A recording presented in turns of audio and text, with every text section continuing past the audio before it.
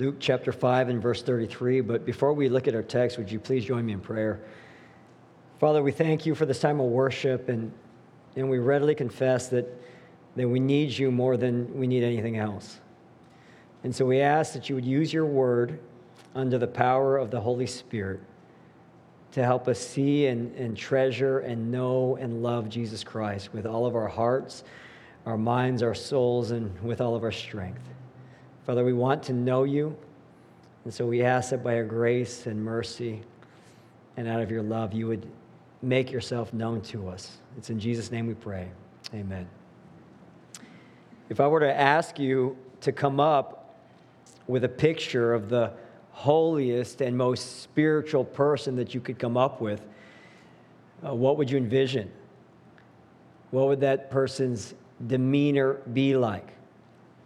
Who would that person's company consist of, the friends that they kept?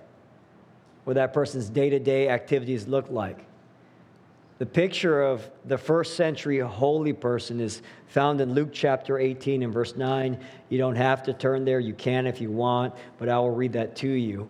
And this is where Jesus addresses the current perception of the spiritual person who is holy. He also told this parable to some who trusted in themselves that they were righteous and treated others with contempt. Two men went up into the temple to pray, one a Pharisee and the other a tax collector.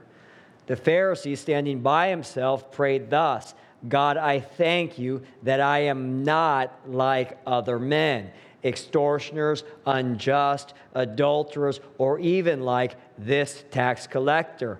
I fast twice a week. I give tithes of all that I get.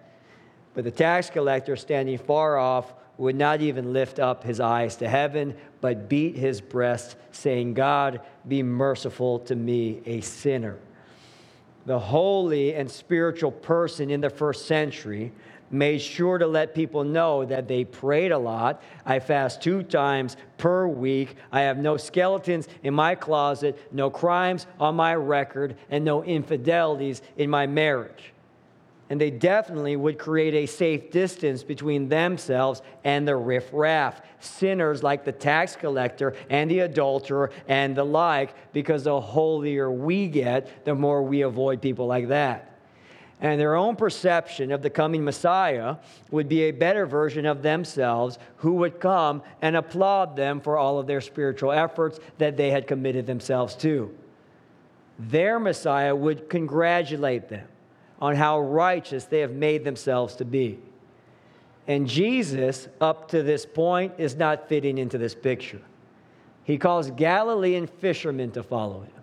He lays his very own hands on the sick and uses those hands to touch even the filthy leper, whom we would never, ever come near to.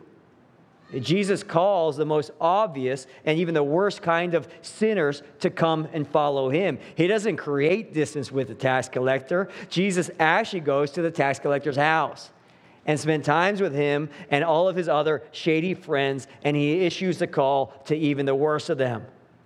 You have to leave all of this to come and follow me. But these are the things that spiritual people of this day and age would never, ever be caught doing. And this is a company that they would never, ever be caught keeping. And so Jesus is not fitting into their view of what the Messiah ought to be like. And as undeniable as his power has been, and as powerful as his preaching and his miracles have been, Jesus is simply not what they want. He's not meeting their expectations. This Jesus welcomes sinners and does not make a big deal out of us. And therefore, there has been this conflict between the religious leadership of the day and Jesus himself. And in our text, this conflict continues as the Pharisees and the scribes, who don't like Jesus' choice of company, they point out yet another thing that they find wrong with him. We read in verse 33, and they said to him, the disciples of John fast often and offer prayers, and so do the disciples of the Pharisees. But yours eat and drink. Religious people, holy, spiritual people fast. Your followers do not, Jesus. You can't be all that spiritual unless you and your disciples fast. Now, the irony is this. Jesus just fasted for 40 days when he was being tried and tempted by the devil. They just didn't see that. But what is fasting? Fasting is to go without food and drink for a period of time, or abstaining from other comforts and whatnot, and it is always with a purpose. In the Old Testament, the law ordered the people of God to fast on the one day, Atonement Day, Leviticus 16:29, you shall afflict yourselves. Fasting was a part of that. You shall afflict yourselves and shall do no work, either the native or the stranger who sojourns among you, for on this day shall atonement be made for you to cleanse you. You shall be clean before the Lord from all your sins. It is a Sabbath of solemn rest to you, and you shall afflict yourselves. That affliction meant no food, no drink, no work. It was a day when the people of God went without, because it was on this day of atonement that the nation of Israel was to be reminded that we are sinful and we are guilty, and that God must take away our sin from us by the blood and body of someone else, expressed in the sacrifice and offering of an animal. This blood covers us. This blood cleanses us, because we can't cover or cleanse ourselves. And this abstaining and this fasting was a time of this abject humility and meaningful reflection and sorrow over sin. That's the only commanded fast in the Old Testament. But fasting would occur voluntarily sometimes, like when national tragedy hit, like the fall of Jerusalem. Zechariah 7 and 8, people fasted and they're remembering of that. Fasting also occurred when personal tragedy hit. King David prayed and fasted when his son was deathly ill. He refused to eat. It is a practice where you go without because your mind and your heart is occupied with something else. Grief over sin, sorrow over a situation, hunger for God's will to take place. There is a weightiness to this kind of worship associated with mourning and brokenheartedness and even desperation. But by the time the first century had come along, rather than reflecting a broken and desperate heart, hungry for the Lord, expressing going without food, fasting instead became this badge of honor for people to advertise how holy you really were. Listen to Matthew 6:16, where Jesus points this out. He says, "And when you fast, do not look gloomy like the hypocrites, for they disfigure their faces, that their fasting may be seen by others." A hypocrite's an actor. And fasting by the first century had become an act for an audience so that people would see how much you're suffering and go, look how holy that guy is. He's in so much pain and deprivation, he must really love the Lord. Jesus says, truly, I say to you, they have received their reward. But when you fast, anoint your head and wash your face, that your fasting may not be seen by others, but by your Father who is in secret, and your Father who sees in secret will reward you. Fasting by the time of the first century had largely become an act performed by hypocrites, where the outsides looked spiritual and yet whose hearts were far away from God, because they were more concerned with their own image and their own glory rather than with His. And the Pharisees and the scribes, who both shaped and influenced the worship of Israel in the first century, they're asking Jesus, why aren't you doing what the real holy people do?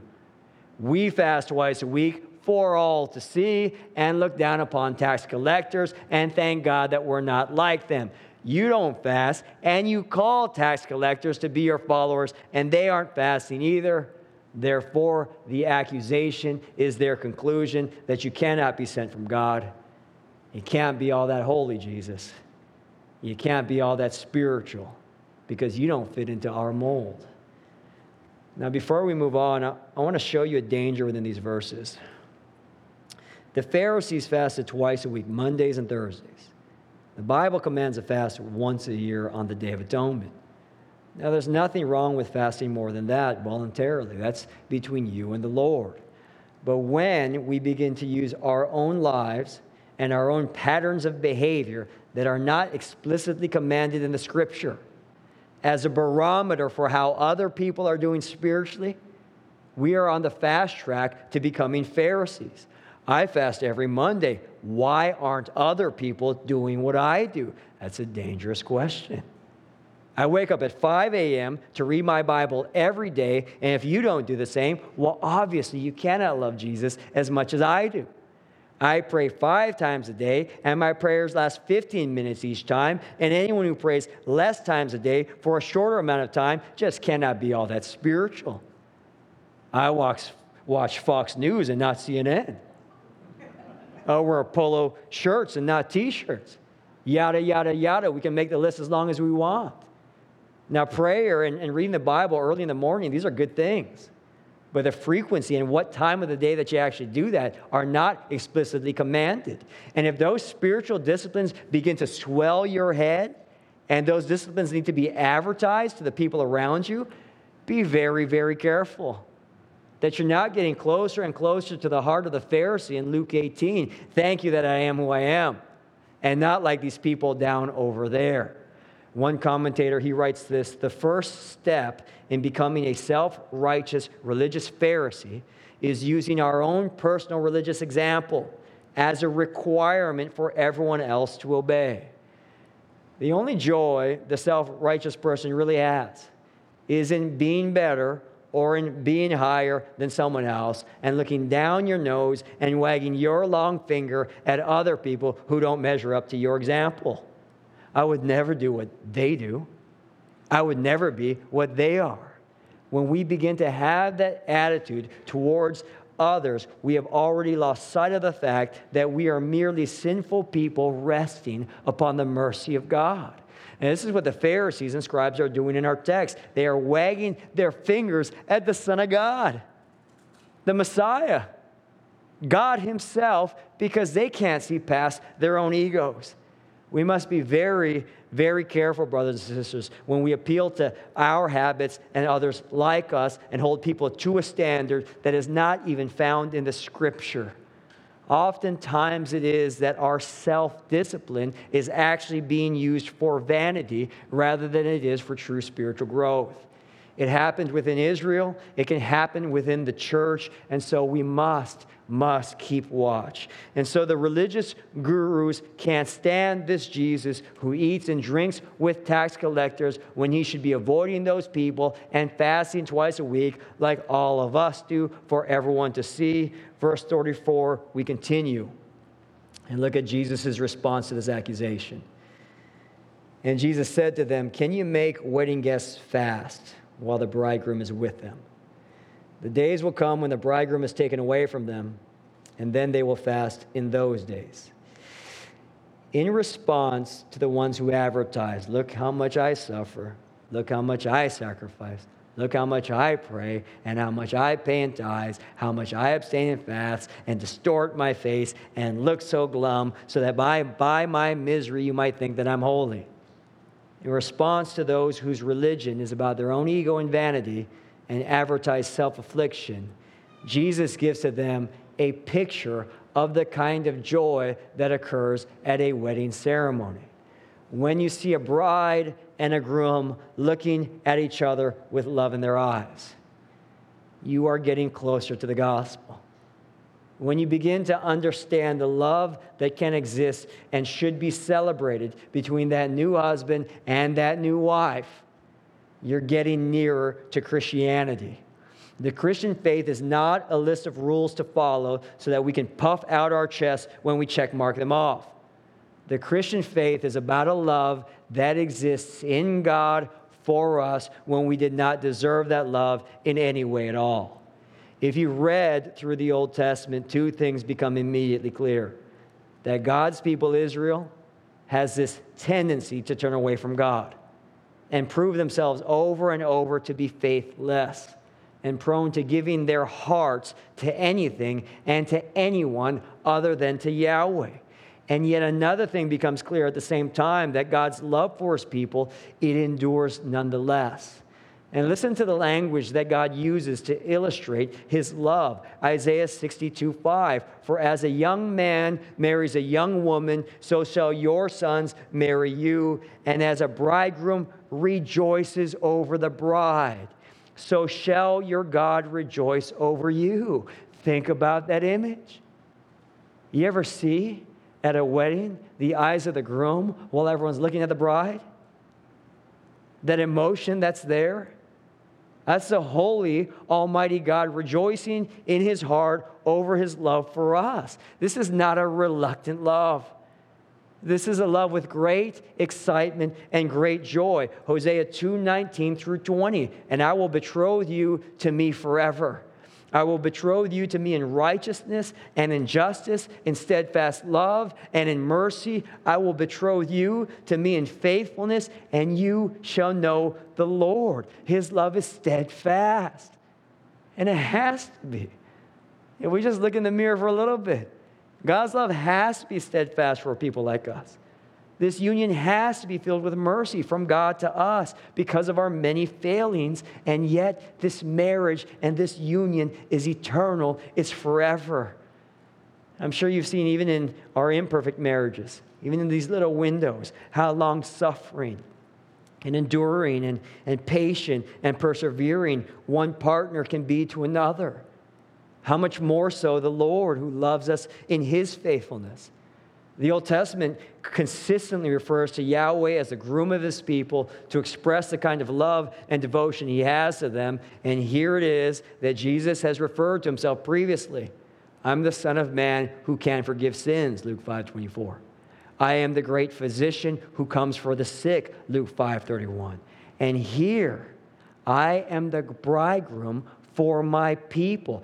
I'm the husband of those who are my own, so that I might love them with the highest kind of love, that the best and highest human imperfected marriage is merely a pointer to. I have come for my bride. I'm here to love my people. Fasting is a time of brokenheartedness, mourning over sin, and desperation for that which God has not yet granted, but the bridegroom is here. And after centuries of longing and waiting for the Messiah to arrive, I am letting you all know right now that I am here and I am filled with love for my people. Now is not the time for fast. No one acts all gloomy at a wedding and refuses to eat. Unless you're the ex-boyfriend or the ex-girlfriend, then maybe. But you probably wouldn't even be at that wedding. Everyone else is there to celebrate that love and eats and drinks in recognition of the event at hand. This is love. The kind of unconditional love, which means a love that is not earned. We didn't meet any conditions. This love is only received. It does not fit into the Pharisees and scribes' paradigm of religion, of self-righteousness and self-effort and self-boasting. And therefore, this kind of joy that a forgiven tax collector can have and throw a party over, it's completely alien to them. Jesus responds to their accusation of being irreligious with a picture of joy and celebration in the love of God. But this is not the entire picture that Jesus gives to them. And here he begins to foreshadow more and more with a backdrop of the Pharisees and the scribes and their conflict with Jesus. He's foreshadowing a time when the bridegroom is going to be taken away, and that is a time when his people are going to fast. Jesus understands that the road to Calvary is the one that he's on, and that the cross of shame is where he will hang, and the tomb is where his dead body will be placed. He is going to be taken away. And yet all of these things prove again and again our bridegroom's love for us. For Jesus will suffer in our place and pay a debt that is not his own, but ours, and endure a wrath that he should not incur. He endures it in our stead. And the death that is due to the wages of our sin is the death that the sinless Jesus experiences in our place, because that is how much he loves us, brothers and sisters. He lays down his own life for the sake of his bride. And when Jesus defeats death and rises from the grave and ascends into heaven, he gives us the promise that he will return one day soon for his people and his beloved. And it is during that in-between time where we know our Savior's love and yet we are apart from him in the fullest sense of being in his presence, that is when we take up the practice of fasting. Because there is an ache in each of our hearts for his return. There is a longing and a desperation for the coming of Jesus, which makes us not want to eat sometime and makes us want to refrain from certain kind of comforts because that yearning is so weighty and the desire is so much. It's the kind of ache that Paul felt when contemplating his own death while chained in a cell in Philippians 1:21. For to me to live is Christ, and to die is gain. Verse 23, my desire is to depart and be with Christ, for that is far better. You feel that aching longing to be with Jesus in the fullest sense, which causes us to abstain from certain worldly comforts here. It's a longing that David felt in Psalm 16:11. We sing this verse from time to time. In your presence there is fullness of joy. At your right hand are pleasures forevermore. Now, this is the same desire that we have when we come to church to worship together. Hebrews 10:23, let us hold fast the confession of our hope. What's our hope? And that Jesus is going to come to be with us. Let us hold fast the confession of our hope without wavering, for he who promised is faithful, and let us consider how to stir up one another to love and good works, not neglecting to meet together as is the habit of some, but encouraging one another, and all the more as you see the day drawing near. Why do we gather in person? So that we might look and long together for Jesus Christ and yearn for his return as one family. The Christian life is a life of anticipation, that the love we already know from the bridegroom will be fully and finally experienced when Jesus Christ comes again. And so we hope and long and even ache together, and therefore sometimes we do fast because of that yearning and aching for more of Jesus Christ. More of him than what we can have in this life. Listen to John Piper. He writes a book on fasting titled A Hunger for God. He says, Christian fasting is not a self-wrought discipline that tries to deserve more from God. You don't fast to get what you want. I'm going to bargain with you. I'm going to miss 8 meals if you give me this. That's not what it is. Christian fasting is not a self-wrought discipline that tries to deserve more from God.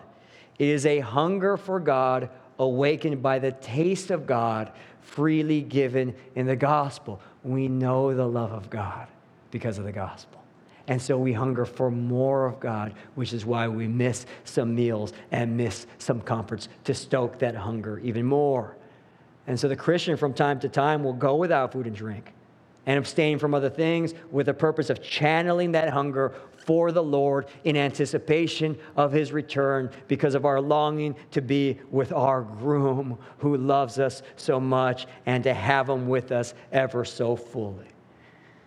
Now, brothers and sisters, the obvious question at this point in our text is, do you long for the return of Jesus Christ? Do you long for it? If you were to find out Jesus Christ was coming in 3 days, would that cause you to scramble or cause you to rejoice? Do you ache for the return of Christ? Do you want that more than anything else? Or have we, like the foolish girls in Matthew 25, become drowsy because it's been too long and move our attention to other things? What is it that you long most for in this life? I think that some, and perhaps many of us, are longing for other things way more than we long for the return of Jesus. I just long for a better job and a better boss, or a better place to live on this passing, momentary earth. I'm single and I want a spouse more than anything else. I want a child. I want a family. I want a healthy body. I want an easier career. I want a 6-pack. Some of us would fast for a maskless nation. and long for a COVID-free America more than we long for thy kingdom come, thy will be done on earth as it is in heaven. Others of us would fast because we long for a vaccinated nation and are aching and hungering for everyone to get injected and looking down upon those who refuse a shot. How many desire the return of Jesus Christ?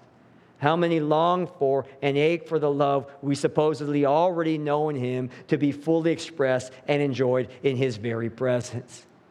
It is that love for Jesus that calls us to abstain from things in the world. It is this love for Christ which sends us to our knees in prayer to commune with our Lord. It is this affection for Jesus that makes us read his word. It is this hunger for his presence that makes us fast, because in the meantime, he has, in a great sense, been taken away from us. None of these things are badges of honor. Look at me. These are all evidences in our lives of genuine love, because our hearts ache for Jesus to come for us quickly. But not everybody wants this kind of transforming love. Verse 36, we continue. He also told them a parable. No one tears a piece from a new garment and puts it on an old garment. If he does, he will tear the new, and the piece from the new will not match the old. And no one puts new wine into old wineskins. If he does, the new wine will burst the skins, and it will be spilled, and the skins will be destroyed. But new wine must be put into fresh wineskins. And no one, after drinking old wine, desires new, for he says, the old is good. You can't add Jesus Christ to Pharisaical religion. You can't add mercy onto performance-based rule keeping. There's no mixing of self-righteousness with grace, no adding of Jesus onto works. The religion of the Pharisee is utterly incompatible with the religion of the tax collector. The Pharisee keeps wanting to say, look at me, all that I do, all that I suffer, all that I fast and pray and pay and serve and do. The tax collector beats his chest and asks for mercy because he knows he deserves nothing, and yet it is the Son of God comes into that person's house to celebrate the forgiveness of sins because of the great love which exists in the bridegroom. And Jesus gives to those listening these two pictures of utter incompatibility. You put a new cloth on an old garment. Once you wash it, that new cloth is going to shrink and it's going to tear the old material, and that stuff doesn't match anyway. The whole thing's ruined. You can't put new wine into old wine skins because the new wine needs new skins.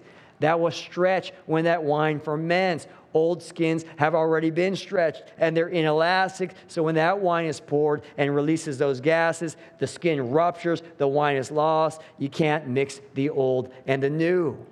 Now, the old way of thinking is really the prevalent way of thinking today. That if there is a heaven, I'm going to get in. Why? Because I'm a good person. Well, why are you a good person? Because I don't murder like that guy. I don't steal like that girl. I'm good because I am better than someone else, and therefore I am righteous, self-righteous. And if there is a God, he will congratulate me and open the gates to heaven for me because of the way I have lived my life. That is the Pharisee, and that is everyone who thinks that they are good enough, which is almost everyone on this planet, because they can somehow find others who are worse than they are. But the gospel, the new wine, declares that none of us are good.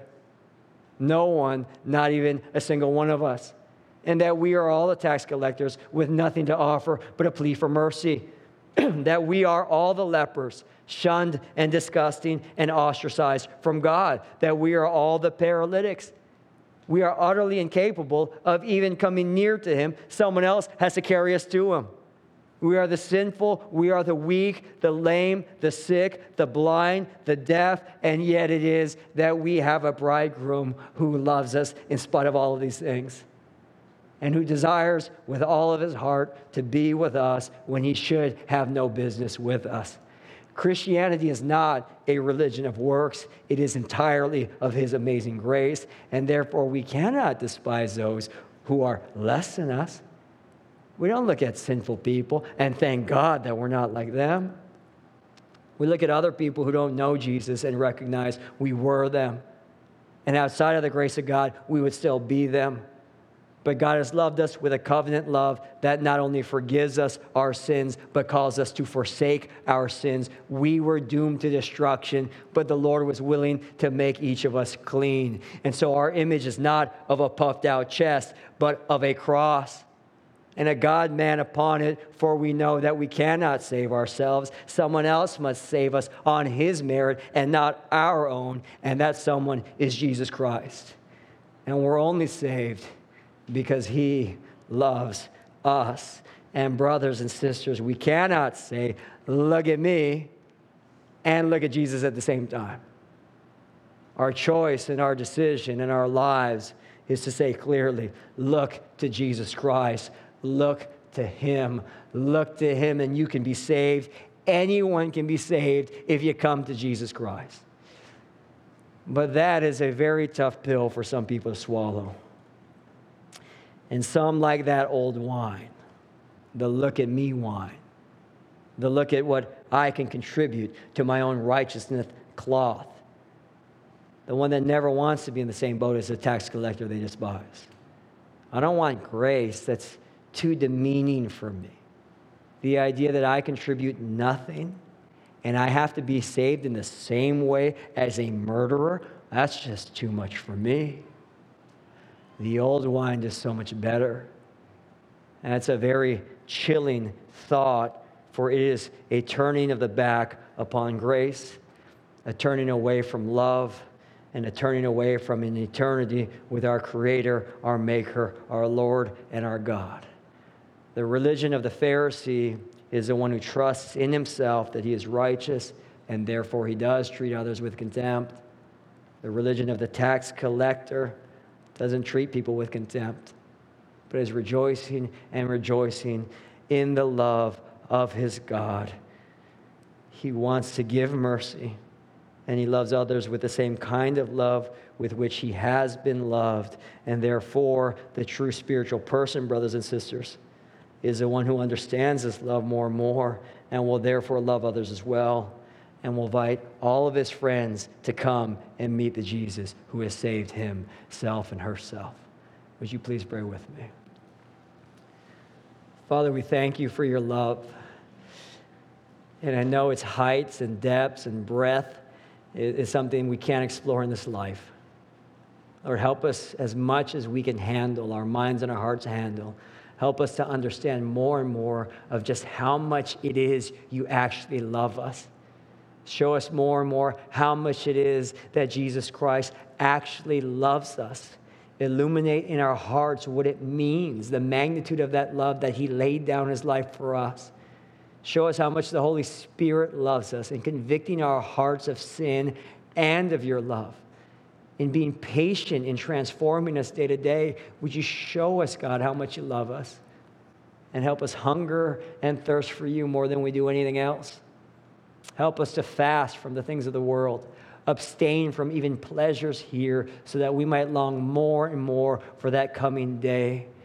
Fill our hearts with hope and anticipation and community here, that together we might link arms and just anticipate what is to come.